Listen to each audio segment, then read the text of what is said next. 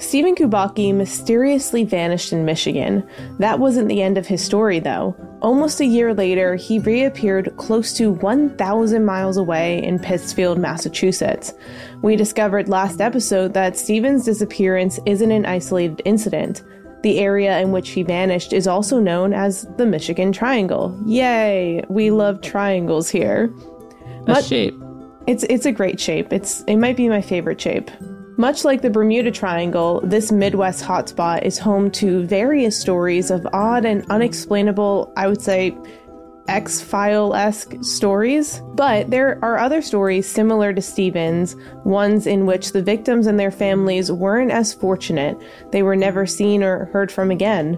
In this episode, I want to specifically talk about the people who disappeared out of other triangles around the country and, I guess, other oddities that have happened in these places.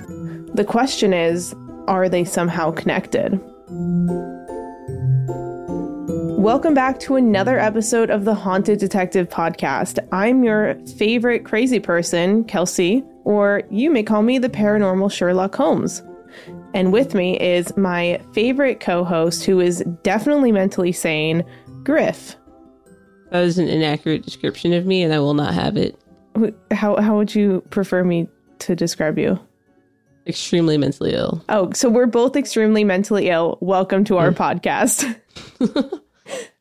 Let's open the case file on episode 2 of Stephen Kubacki. Possibly one of my favorite places to discuss is the Bennington Triangle. If you are friends with me or you know me at even a little bit of a personal level, you would have heard about this place. I just randomly walk up to people. I'm like, oh, have you heard about the Bennington Triangle? And then I get looked at like I'm crazy, which I think it's fair. I just feel like there are other ways to start conversations, but you do you. Listen, I'm slightly on the spectrum with a nonverbal learning disability, so we're just gonna pretend like it's normal. I'm just a little silly. I'm a silly goose, okay? Okay, don't tell me about this triangle. Okay. The area of Bennington was settled around the 1800s and was known as the town of Glastonbury. Every town in Connecticut is just or Vermont is just bury this, bury that, Waterbury, Woodbury. It's just something every time I drive through those areas. I'm like, wow, that's a lot of berries. It was first a lumber and mining community until the 1880s, when all of the natural resources were used up and the land was basically left bare. Sound familiar? A little bit. They attempted to bring tourists to the area, but a flood came and thwarted their efforts. It almost feels like Mother Nature is like, hey, you guys shouldn't be here. This is a bad place. Please stop. In 1937, the town was only inhabited by 16 people, which consisted of 4 families. And by the time Bennington was settled, Glastonbury had become basically a ghost town. It seems as if something was, like I said, warding people away from Glastonbury Mountain. That's not at all foreshadowing, by the way. Is it maybe the fact that it was a mountain and there's never really any reason to go to a mountain? I love the mountains. That's why I'm trying to move to Colorado. I mean, there's mountains and there's mountains. You know what I mean? Yeah, I will say that I've done a lot of running in the East Coast mountains, which we call the Green Mountains, compared to the ones on the West Coast. And once you get to a certain point, you get to an overlook or a certain elevation, everything just goes silent. There are no birds, there are no squirrels. It's just quiet. Yeah, it's all that thin air. Yeah, I mean, it's really, they're not that high up. I mean, I think the most vert I got on the East Coast was probably in the New York, Vermont area. It probably doesn't get more than 4,000, especially the Glastonbury area. I don't think it's in Norway, they wouldn't consider Glastonbury a mountain. They would consider it a hill. Okay. That's what... I don't know what the exact qualifications between mountain and hill are, but it seems like it's kind of big difference. The American qualification and the European qualification, those are 2 very different things. Honestly, that's fair. All right, tell me more about it. Okay, so we're going to start with the weirdest story and work our way down from there. On December 1st, 1949, James Tedford, also known as William, boarded a Greyhound bus. He was heading home after visiting relatives in St. Albans, Vermont. The bus made one stop right before breaching the line of the Bennington Triangle. The bus driver and the passengers all confirmed that James didn't leave his seat for the literally entirety of the stop and was there when the doors finally closed and they started moving again. Despite this, after the bus entered the triangle along Route 9, Tedford just disappeared, like, out of his seat, just like, poof, gone. Like, 1 second someone looked over and he was there, the next he wasn't. All of his stuff was there, his seat was still warm from where he sat minutes earlier, and his personal belongings were still aboard. Like, you know how people say there was a butt imprint because he had just been there? There was, like, a warm spot where he had been sitting, a butt imprint on the seat, like whatever you want to call it. Like, he was there and then he wasn't. I cannot stress this enough. He vanished off of a moving bus. Okay. Does that sound familiar at all? Oh, you have a question? No, I don't have a question. I just feel more like, I don't know, maybe something else happened. Like, he fell through the floorboards? I don't know, maybe, I feel like people aren't as observant as we like to think that we are, and maybe he could have slipped away and not have been seen, you know?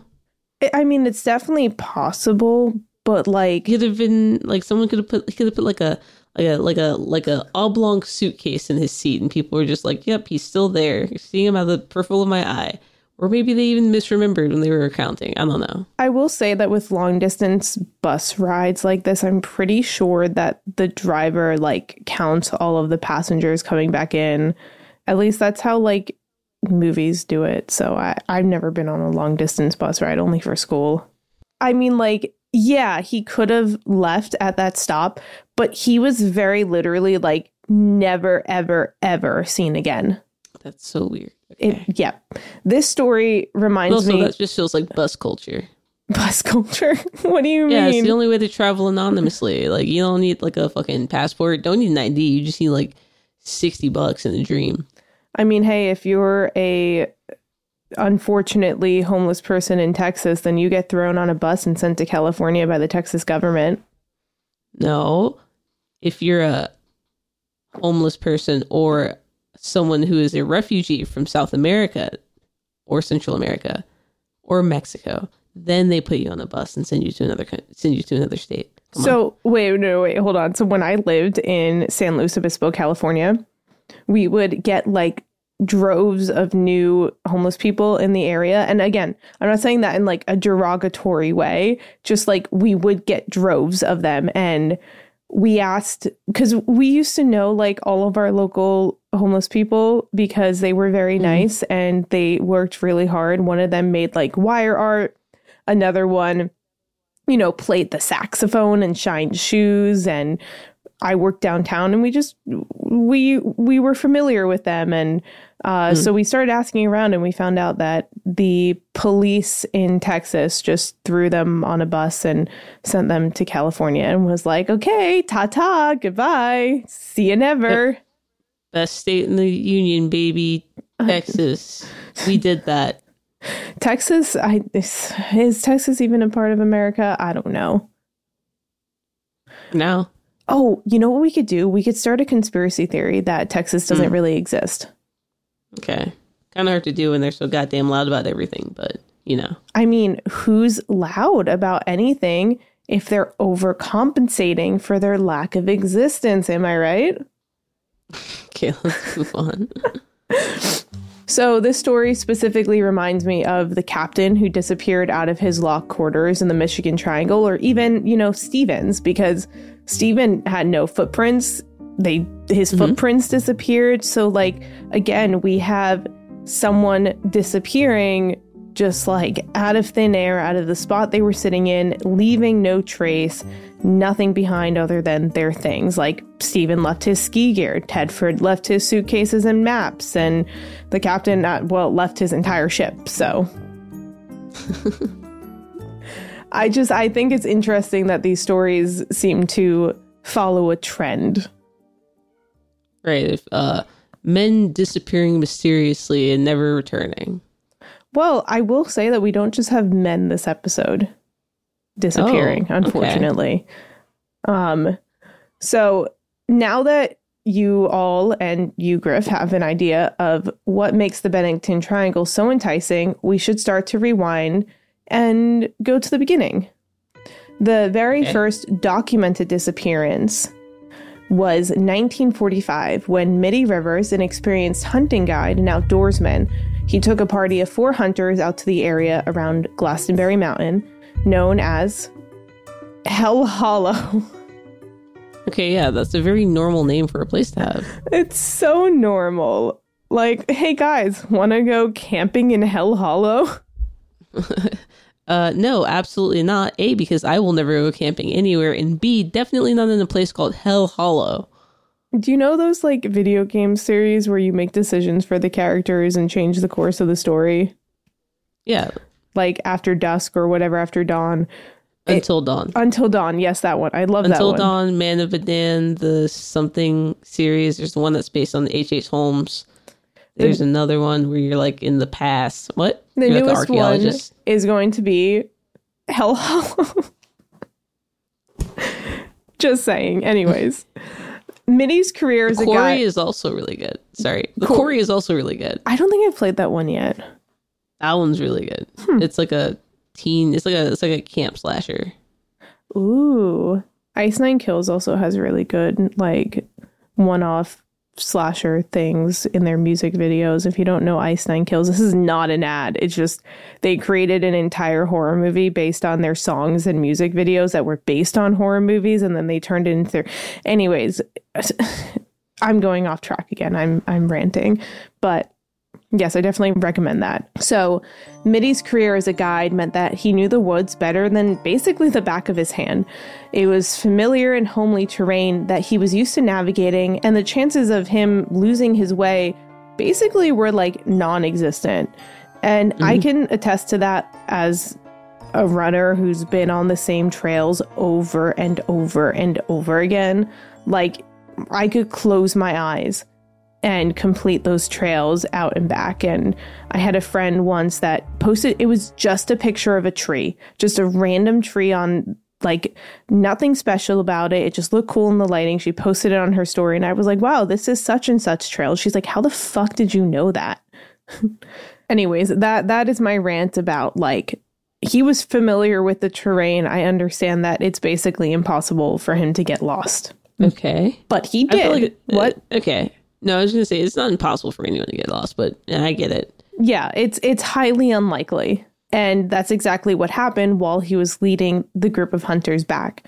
After a large search party was conducted, he was officially declared missing. The only evidence found was his rifle cartridge in the stream. Again, a random item left behind from this person that just, like, poof out of existence. I mean, was it along the trail that he could have been taking? I mean, I drop stuff constantly, you know? All the time. Well, so he had, from my understanding, he had, like, stopped by the river to get a drink of water. But my hesitation with that is that, like, an experienced hunting guide like that, the last thing he's going to drop is his rifle cartridge, you know, like his ammunition. Listen, a lot of stuff happens in the forest, you know? It does mysterious things to you. Yeah, I mean, the woods plays tricks on my mind. Exactly. So it's weird. I don't know. It's weird to me. So next we're going to talk about Bennington's Little Red Riding Hood, or Paula Weldon. Her disappearance is very bizarre, considering that it happened exactly 3 years to the day before Tedford's did. She was 18 years old and studying at Bennington College. On December 1st, 1946, she decided to go for a hike on the Long Trail, the same area that Mitty disappeared from. Surprise, surprise. Oh boy. She wasn't wearing a jacket, only a red parka. By nightfall, the weather dropped from 50 degrees to 9 degrees, and she was seen by multiple people. I mean, like, Her bright red outfit was very recognizable and hard to miss. And the last people to see her was an elderly couple walking just 100 yards behind her. She rounded a corner and within seconds she was gone, red parka and all. That's okay. That's wild. Okay, yeah. See, it's just like, I understand if she was wearing clothing that like matched with the forest or whatever, but like a bright red parka, like there are illustrations of like exactly what she was wearing, and you see forest and then just red. Yeah. Hey, hear me out. Maybe it was reversible. Maybe the inside was camo and the outside was high vis, you know? She's just hiding in the bushes watching everyone look for her. Yeah. Sure. So there was an extensive search, and like the search party was enormous, and a $5,000 reward was offered to whoever brought her back alive. So did anyone get that reward? Or? Nope. She was gone. So next, we have Paul Jepson, who was 8 years old when he went with his mother in the family truck to feed some pigs on October 12th, 1950. His mother left him in the truck for about an hour, which again, that's like a questionable decision. Yeah, like why didn't she just bring him? Like if you're going to go feed the pigs, why are you leaving someone that could be helping you do that quicker? Or like, why are you leaving your 8-year-old in the truck? I mean, yeah, that too. But like, you know, mostly many hands make light work, or whatever the saying is. True. Light hands, many work. Yeah, that thing. So this is just a couple years after Tedford's situation. He disappeared in 1949. So this is a year after Tedford disappeared. These are all like happening. Boom, boom, boom, boom. So his mother left him. She returns and surprise, surprise, he's gone. Even though he was wearing a bright red coat, again, another bright red coat, there was no sign of him.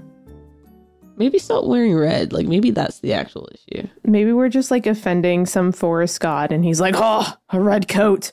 Can't have it. And he snaps his finger, and they're just gone. Exactly. So, this is also, like, the most mundane of the disappearances. Next, we're gonna, like, fast forward just 16 days later after Paul. Frida Langer and her family were camping near the Somerset Reservoir. Her and her cousin Herbert Elsner. Herbert. That's a nice name. Do you think they called him like Herb or like Bert or something? I feel like Herbie or Bert. Yeah, Herbie. I feel that for him. Yeah. So Herbie and her went for a hike. After a mere half mile, Frida had a minor fall into a stream. She told her cousin that she should wait for her while she went back to her tent so that she could change into dry clothes. Frida was never seen again. She actually never made it back to the campsite. When Herbert asked their family, they confirmed that no one had seen her. Soon, a search party was underway, and even though 5 efforts were made over the course of 2 weeks with aircrafts, helicopters, and ground patrols, there was never any evidence of where she might have gone. Now, do we know what color she was wearing? Was she also wearing red, perhaps? I don't think so. It wasn't... Yeah, like it would have come up. Specified.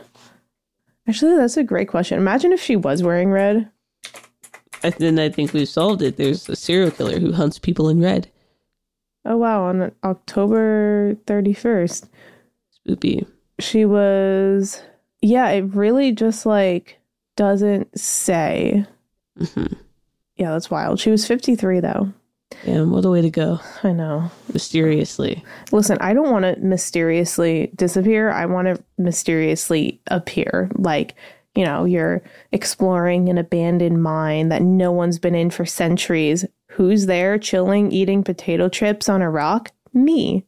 You like... What a good goal to have. Yeah. You do a space mission and you have the first people on Mars. Like, who's just like peeking out from behind a rock, filming a TikTok? Me. Okay. Like a dark, haunted, abandoned forest in like the middle of nowhere. Who's there? Is it you? Yeah, it is. That's what I want my legacy to be. Okay, so much like the Michigan Triangle where Stephen vanished, there are some overtly strange legends and places surrounding the one in Bennington. Firstly, the place that mostly everyone vanished from was in close proximity to the Long Trail or Route 9, and the deeper I looked into the triangle, the more oddities began to pop up. The indigenous tribes in the area, refused, hardcore, we're not settling here or even going here in the woods around Glastonbury Mountain. They believed that it was cursed, and there was a rock that, if stepped on, absorbed people. The fuck? Get rid of that rock. I don't know. You know where the rock... Get rid of it. We don't know where the rock is. I don't think it was ever specified, but yeah, apparently this rock just poof. Goodbye, person. Like Thanos snapping his finger. I know. Get rid of the rock. But isn't it interesting? No, get rid of it. Just fuck. Put it in a museum. Of course, there aren't really great records from that time because, America colonizing the area, destroying historical evidence and whatnot. Oh, yeah, as they do. As they do.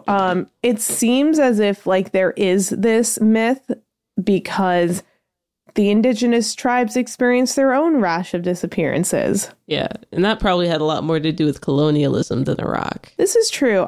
Of course, I'm not entirely sure when this myth originates from, but I am pretty sure it is before the area was colonized. It's old myth.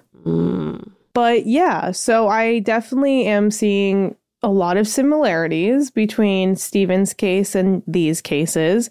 And I think that there's something to be said about hey, are these triangles connected? Is there some energy grid under the earth? I don't know. I'm just spitting out theories at this point. You're spitballing. Yeah. So before we start talking about the Bridgewater Triangle, this next one, I would just like to say that to get all of this information and do the most thorough research, I called the town archives and requested this article that had been posted onto the internet, and it hadn't been photocopied very well. I called them and I was like, "Hey, town archives, can I have this article, but a legible copy?" And then I just kind of for the next month or so felt like I was Melinda Gordon from Ghost Whisperer. Uh-huh. So, anyways, let's get into it. Did they send it? Yeah, they did. Okay. Yeah, they called me back. They were like, "Oh my God, yeah, we'll totally send this to you. That's so cool that you reached out." I was like, "It's no big deal, guys. Come on." Oh boy, are they going to be happy to hear this? Not terribly far from Bennington, there lies a place in Massachusetts, home to bizarre paranormal occurrences and other things. This area isn't home to as many mysterious disappearances, but there are other things that lurk in the woods of Massachusetts that might be even more terrifying. As we're looking for a connection between these places and possibly an explanation, it is important to investigate every triangle or every triangle-ish and why they are individually feared. But first you have to prove they're triangles. Well, funny you should say that. Because I mean mathematically, the hard way, not just looking at it and being like, well, it's got three sides. Fair. I'm not really sure what I guess justifies them being called triangles, but I think the borders and the areas in which something happens, this one spans 200 square miles and it goes from Raybooth, Freetown, and Abington. So it has it makes a little pointy point gnome hat thing. I mean, well, if you're using the triangle sum theory, then that means that the three angles of a triangle have to have a sum of 180 degrees, and it has to be two angles that form a linear pair that are adjacent and supplementary. So, I don't do math. I don't do geometry. If it's not that, it's not a triangle. Fair. There's also third angle theorem, which is if two angles of one triangle are congruent to two angles of another triangle, then the third pair of angles are also congruent, making them both triangles. Cool. My brain did not process any of that, but I'm just 180 degrees, baby. smile and nod, boys. Smile and nod. There's 5 ways to prove a triangle. I think that's fair, but I also think that we're just gonna call them triangles. My favorite was hypotenuse leg. Oh, tell us more. Well, it's when you use the hypotenuse and the leg to prove that you're dealing with a triangle. It's fine. We don't have to talk about it. We don't have to talk trigonometry today. I like the Pythagorean theorem mostly because of the Pythagorean dude. He had a math cult. Pythagoras. They worshipped numbers, and like he believed that when you farted, it was your soul leaving your body. Oh, okay. Yeah. I don't know anything about the Pythagorean theorem, but I just like that guy because he was crazy. So, the Bridgewater Triangle is home to a paranormal and cryptid enthusiast stream. So, meaning, I think Trevor Collins would very much like this triangle. Yeah, full of cryptids, full of Jersey Devils and Mothmen and the like. Yeah, more or less. So, it is so notorious that there was even a feature about it on CBS News, and I think that's saying something. An author, Jeff Bellinger, told WBZ TV, quote, "The Bridgewater Triangle, I think per square foot, we've got more weirdness here than the Bermuda Triangle could hold a candle to. And the reason..." So you give the reason. He said the reason, of course, is so much history. Oh, I was going to say the reason is because you can walk to it and you don't need like a plane or a boat. I think that's very fair, to be honest. It's just a numbers game at that point. It's just like forest, like triangles, ocean. Yeah, one's a lot easier to stumble upon. I will say that the Bermuda Triangle is kind of funky wonky and ooky spooky, but you know. Well, I don't disagree with that. I will say that, like, beside that, it's a big statement to make, considering that the Bermuda Triangle is like famous beyond words. Like I said last time, there was even a Scooby-Doo movie about it. Oh yeah, that's how we all learned about it as children and thought it would be a way bigger issue in our lives. Much like, I don't know, volcanoes and quicksand. I mean, volcanoes might be a big issue. There's a super volcano in Italy right now called Campi Flereggi, and it's due to erupt because in the past year it has had thousands of tremors and caused 2.4 magnitude earthquakes. And is it like a Pompeii situation? Like, what are we dealing with? Well, it has lava chambers that are connected to Mount Vesuvius, which caused the destruction of Pompeii and Herculaneum in 79 AD. And so if Campi Flereggi goes off, then they think Mount Vesuvius will go off. And if Campi Flereggi erupts, then the global temperature will drop by like 2 degrees. They also think that Campi Flereggi is the reason that Neanderthals might have gone extinct like 40 or 50,000 years ago. So... Oh, okay, that's super cool. Yeah. I love living through so many unprecedented times. It's so good and fun and awesome. Major historical events. Too many, if you ask me. Way too many. But I will say that, like, if you want to join me, I think, like, this summer I'm going to go on vacation to the Bermuda Triangle and just fucking vanish. I'm good.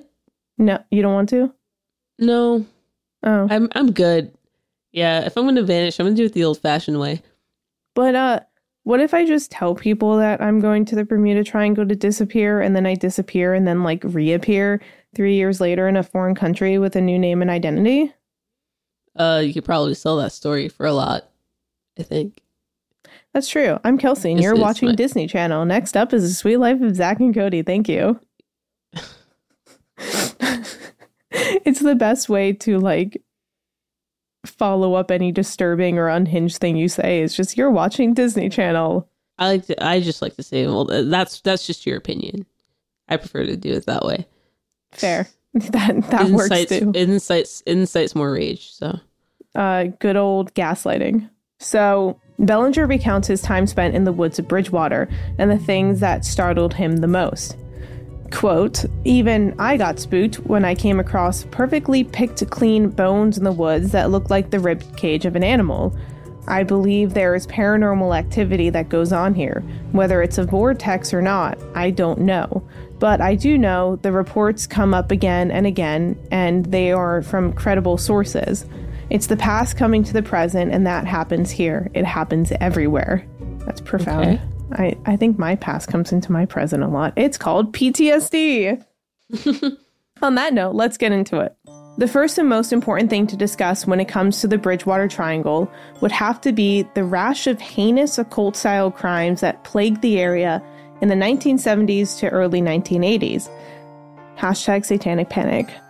Satanic Panic indeed. It was September 8th, 1978, when 15-year-old Mary Lou Arruda was on her way home from high school. They found her abandoned bike only a half mile from her house. Even after a week of air and land searches, there was no evidence as to where she went. And then on November 11th, and I will administer a trigger warning here, a girl's body was found. She was decapitated. 11/11, but unlucky. Oh, I thought 11/11 was when you make a wish for good luck. Well, to each their own. She was decapitated, badly decomposed, and tied to a tree in the Freetown State Forest. The sight was disturbing, to say the least, and by November 29th, James Cater, a sex offender, was arrested for her murder after a positive identification of her body was made through dental records. Disgustingly, James was to be married the day after he so savagely murdered Mary. Oh, okay. Maybe that was his bachelor party. Oh, God. So it was right before Halloween in 1978 when a local 17-year-old was abducted. Lisa Arcudi had run away from her killer barefoot through a Bridgewater field, but her escape attempt didn't work. She was shot 4 times and killed as the last hit her in the heart. Unfortunate, okay. Very unfortunate. It seems as if the full moon brings out the worst in the people of Bridgewater, or just everyone in general, I guess. On November 14th, 1978, a gunman held a couple hostage until sunrise.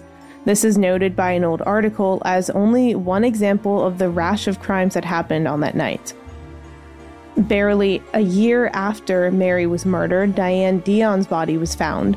It was January 12th, 1979 when she was abducted. A man jumped into her daughter's car while Diane was waiting for her to finish shopping. He drove off with Diane in the passenger seat. It took 1 day for her body to be discovered. She was burned, quote, beyond recognition, and in the trunk of a car. Her body was still warm hours later. After they discovered her, 3 other cars were also found burned in a similar way, but devoid of bodies, I guess. Okay. The final car they found was a yellow Fiat filled with shotgun pellets. Here's the catch, though. She was the mother-in-law of Police Chief Benton W. Keene. Oh, so he did it. We don't know. He did it. It's always the police, when in doubt. Yeah. Well, yeah, because why would they investigate themselves? And also, men hate their mother-in-laws usually, and also cops. So if I'm not a gambling man, but if I had to place a bet, I'd say he did it. On November 3rd, 2015, police received a phone call about a fire next to the MPTA train tracks. When law enforcement officials got there, the discovery they made was just completely gut-wrenching. On fire was the body of 29-year-old New Jersey resident Ashley Bortner, who had been abducted. She was bound and gagged. By the time police put out the fire, 70% of her body was burned. Now, is all of this stuff happening in, like, the same triangle of strangeness? Yes. And, like, but everyone just thinks it's, like, a mystical thing and not just, like, some, like I don't know, some sort of multiple killer. The article that I called the Town Archives to receive kind of accounted these as, like, these instances kind of make what else happens, which we're going to talk about next in the triangle, feel a little scarier and a little less ordinary. Oh boy. All right. It always comes down to that, doesn't it? It always does. So again, I'm not excusing what happened to these people. Whoever did it is 100% responsible, and they are 100% tragic. We cannot excuse murder for whatever mystical reason people may want to excuse murder by. So just to put that out there. Right. She was bound and gagged, and by the time police put out the fire, 70% of her body was burned. 48-year-old Julian Squires and 50-year-old Fernando Owens have both been arrested on the counts of kidnapping and murder. They are said to be sentenced, or were supposed to be sentenced, on June 8th. So, 2023. I'm not really sure if they were yet, but again, that's not what's important in this case. But I'm sure they went to jail and are rotting for the rest of their lives. Hopefully.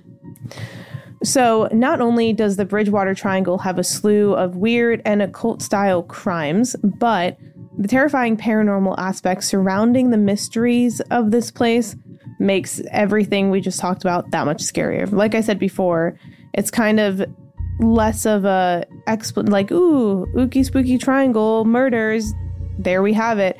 Less of an explanation and more of like an extension of the weirdness happening. Yeah. Okay. It's the one place... Okay. I'm just being skeptical, but okay. That's your job, so I get it. It's the one place where aliens, monsters, cryptids, ghosts, and demons can be found in such close proximity to each other. Paranormal anomalies for thousands of years. Imagine driving your car one night, and I want you, Griff, to close your eyes and like fully picture this. Okay. You look out of your window and you see a giant black bird with the wingspan of a small plane hovering just above the road, staring at you, taunting you. Then suddenly, as soon as it came, it vanishes into thin air. Oh.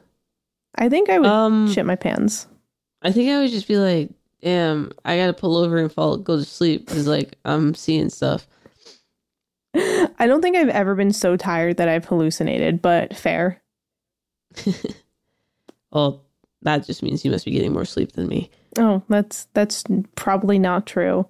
But insomnia, yeah. Should go on American Idol. Like I said, I think I would shit my pants. Or I would just like look out the window and be like, that's weird. I'm not going to think about this until I get home. We're just gonna easy breezy right over that one. So sightings like this happen all around the triangle, and they aren't exclusive to giant birds. For thousands of years, people have reported seeing hellhounds, giant cats, elusively mythical snakes, yes, you heard me right, aliens, and even Bigfoot. Okay. All in this one area? All in this one area. All right. So when it comes to aliens and UFOs, as you all already know, I'm not a huge subscriber to the concept. Mm-hmm. Do I believe that there's something out there? Absolutely. But, and I'm going to get so much hate for this, and we will possibly lose some viewers or listeners. I absolutely do not think that there were flying saucers in the sky floating around with the sole intention of abducting people and experimenting on them. Oh, so you're not an alien believer? I'm not an alien believer. That's interesting. All the paranormal stuff, but aliens seem out of the realm of possibility. Okay, so scientifically, right? If there were extraterrestrial lives that were advanced enough to travel light years to get to our planet, right, then they wouldn't need to hide amongst us or experiment or do any of this stuff.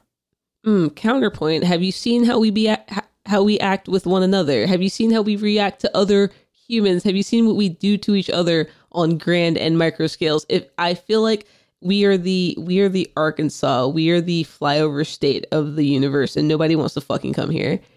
So we're the crime-ridden city that nobody wants to visit. I get it. I do. I understand. But Earth is Detroit 10 years ago. No one wants to go here. Okay, but hear me out.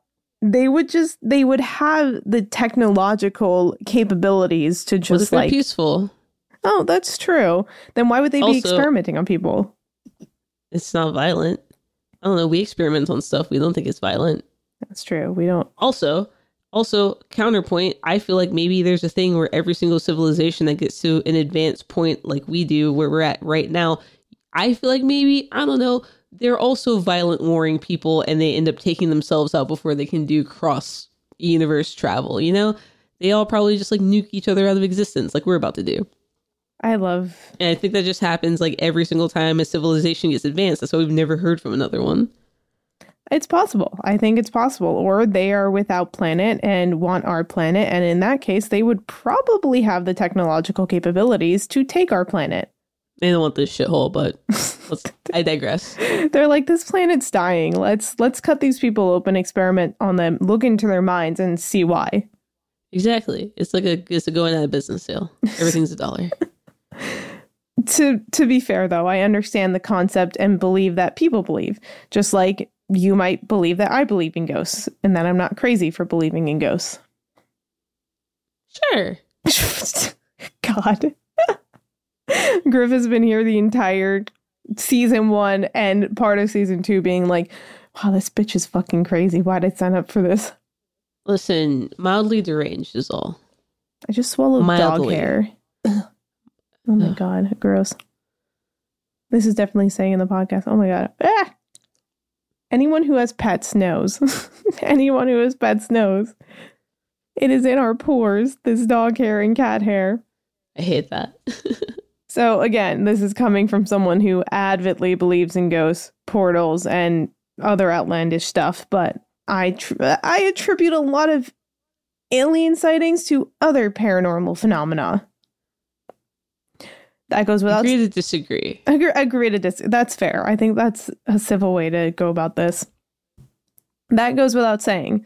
This is my personal belief and opinion, but I wanted to put it out there before we discuss UFO sightings. So, let's do it. Let's discuss it.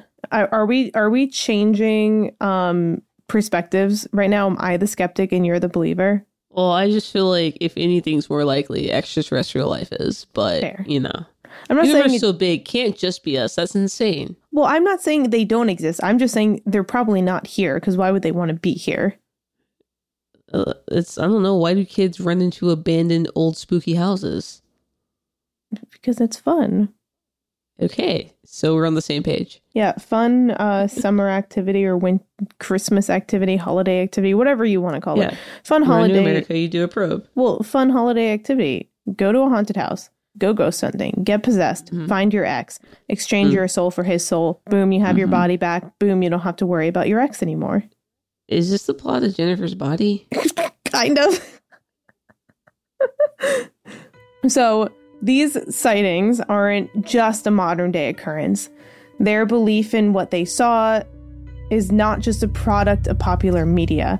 They're reports back from the colonial days of the sky turning a sulfuric yellow for like days at a time. And they would call it a yellow day. Just casually. Yeah, just like you do. In more recent days, there have been a lot of sightings of spook lights. These are seemingly random balls or orbs of light that appear in the sky. This phenomenon was even featured on an episode of X-Files. People typically see these lights in January next to the Raynham dog track. So I guess it's like a dog racing place, which totally ethical. I mean, they're just running. Dogs run all the time. They're just running. They love to run. Exerting themselves. My dog's favorite thing to do is to take off at full speed as soon as she can at any given moment. My dog, I don't know, maybe I should put her on a racetrack. My dog just swims in circles for hours. That's her thing. Then something unexplainable happened to people eating at Joseph's restaurant on Park Street. The power suddenly went out, and as the restaurant was cast into darkness, 2 large circular imprints were left in the dirt behind the restaurant. Everyone went home that night feeling as if they were visited by a UFO.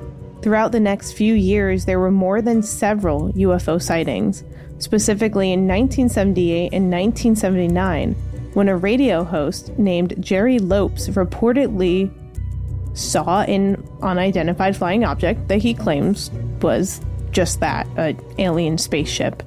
He said that it was shaped like a baseball home plate with red lights on the top and one large white light at the base acting like a high beam. So like stereotypical UFO style.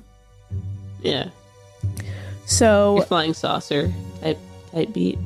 Flying saucer type beat. I like that we think that the saucers are just like big circle on top, flat circle on bottom, alien goes in big circle and looks out like it's a freaking tank. Yeah, I mean, we might not be able to comprehend what it actually is if we saw it, if it existed, you know? True. Our brain has to make sense of these types of things. I think it makes it seem a little less imposing that it looks like that. I don't know. This feels pretty imposing to me. Mumbles off into the distance. What? That thing looks fucked up. An Arrival. What's the one that happened? The Alaska one with Mila Jovovich. Fourth Kind, is it? I don't think I've seen that one.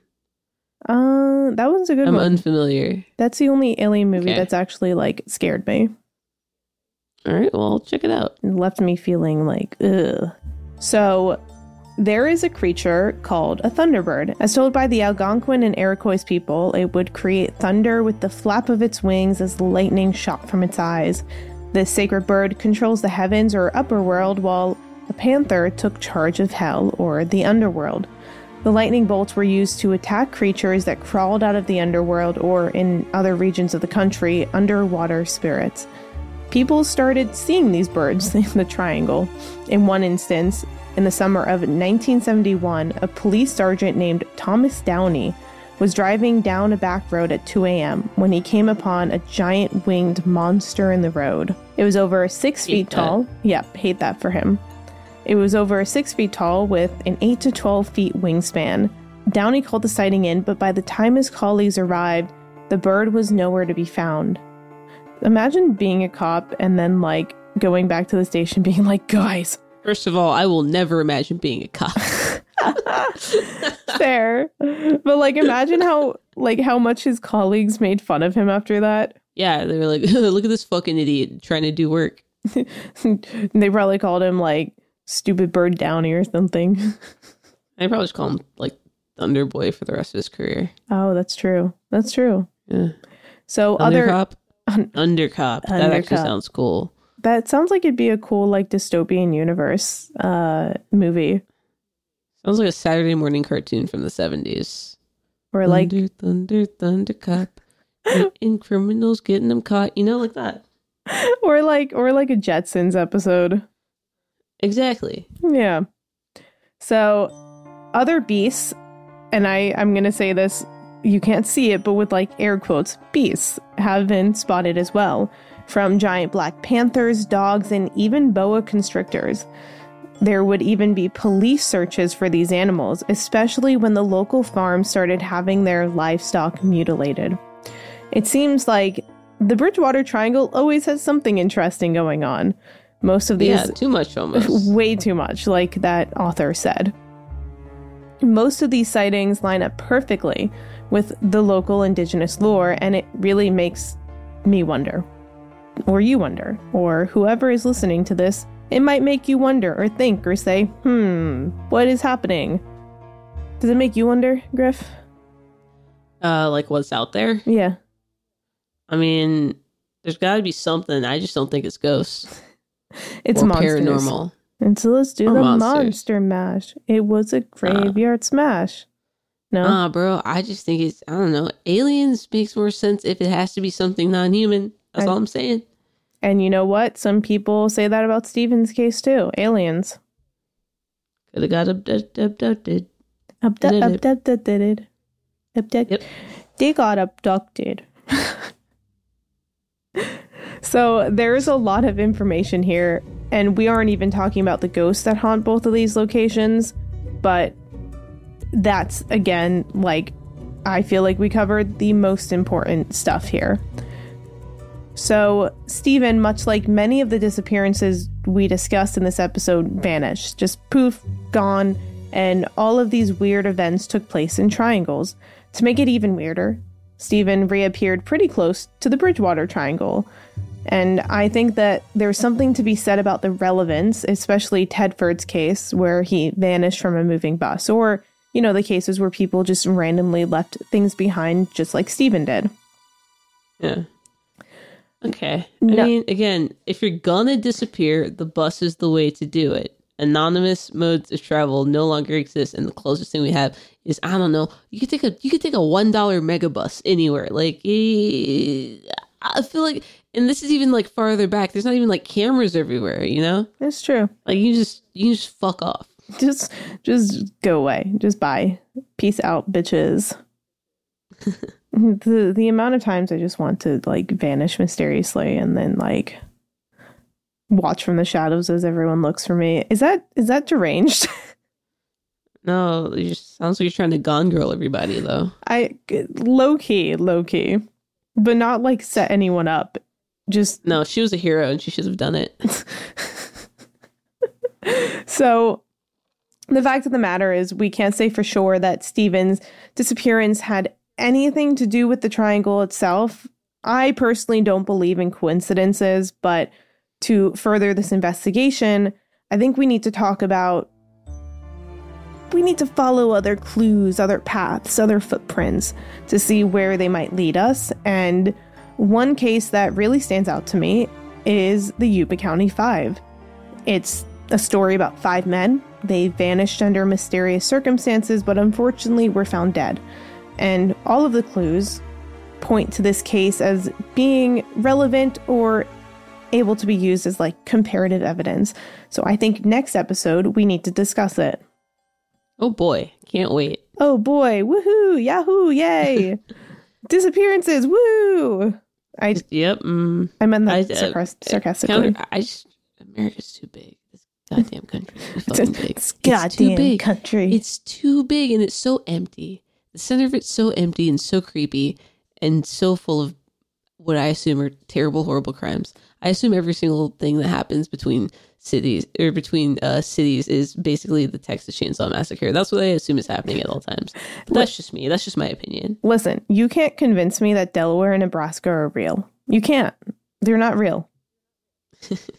It's like everyone on the East Coast will be able to agree with me that if you've ever driven from like New York and beyond to Maryland or like anywhere past that point, it's like you pass over this one bridge and it goes now entering Delaware.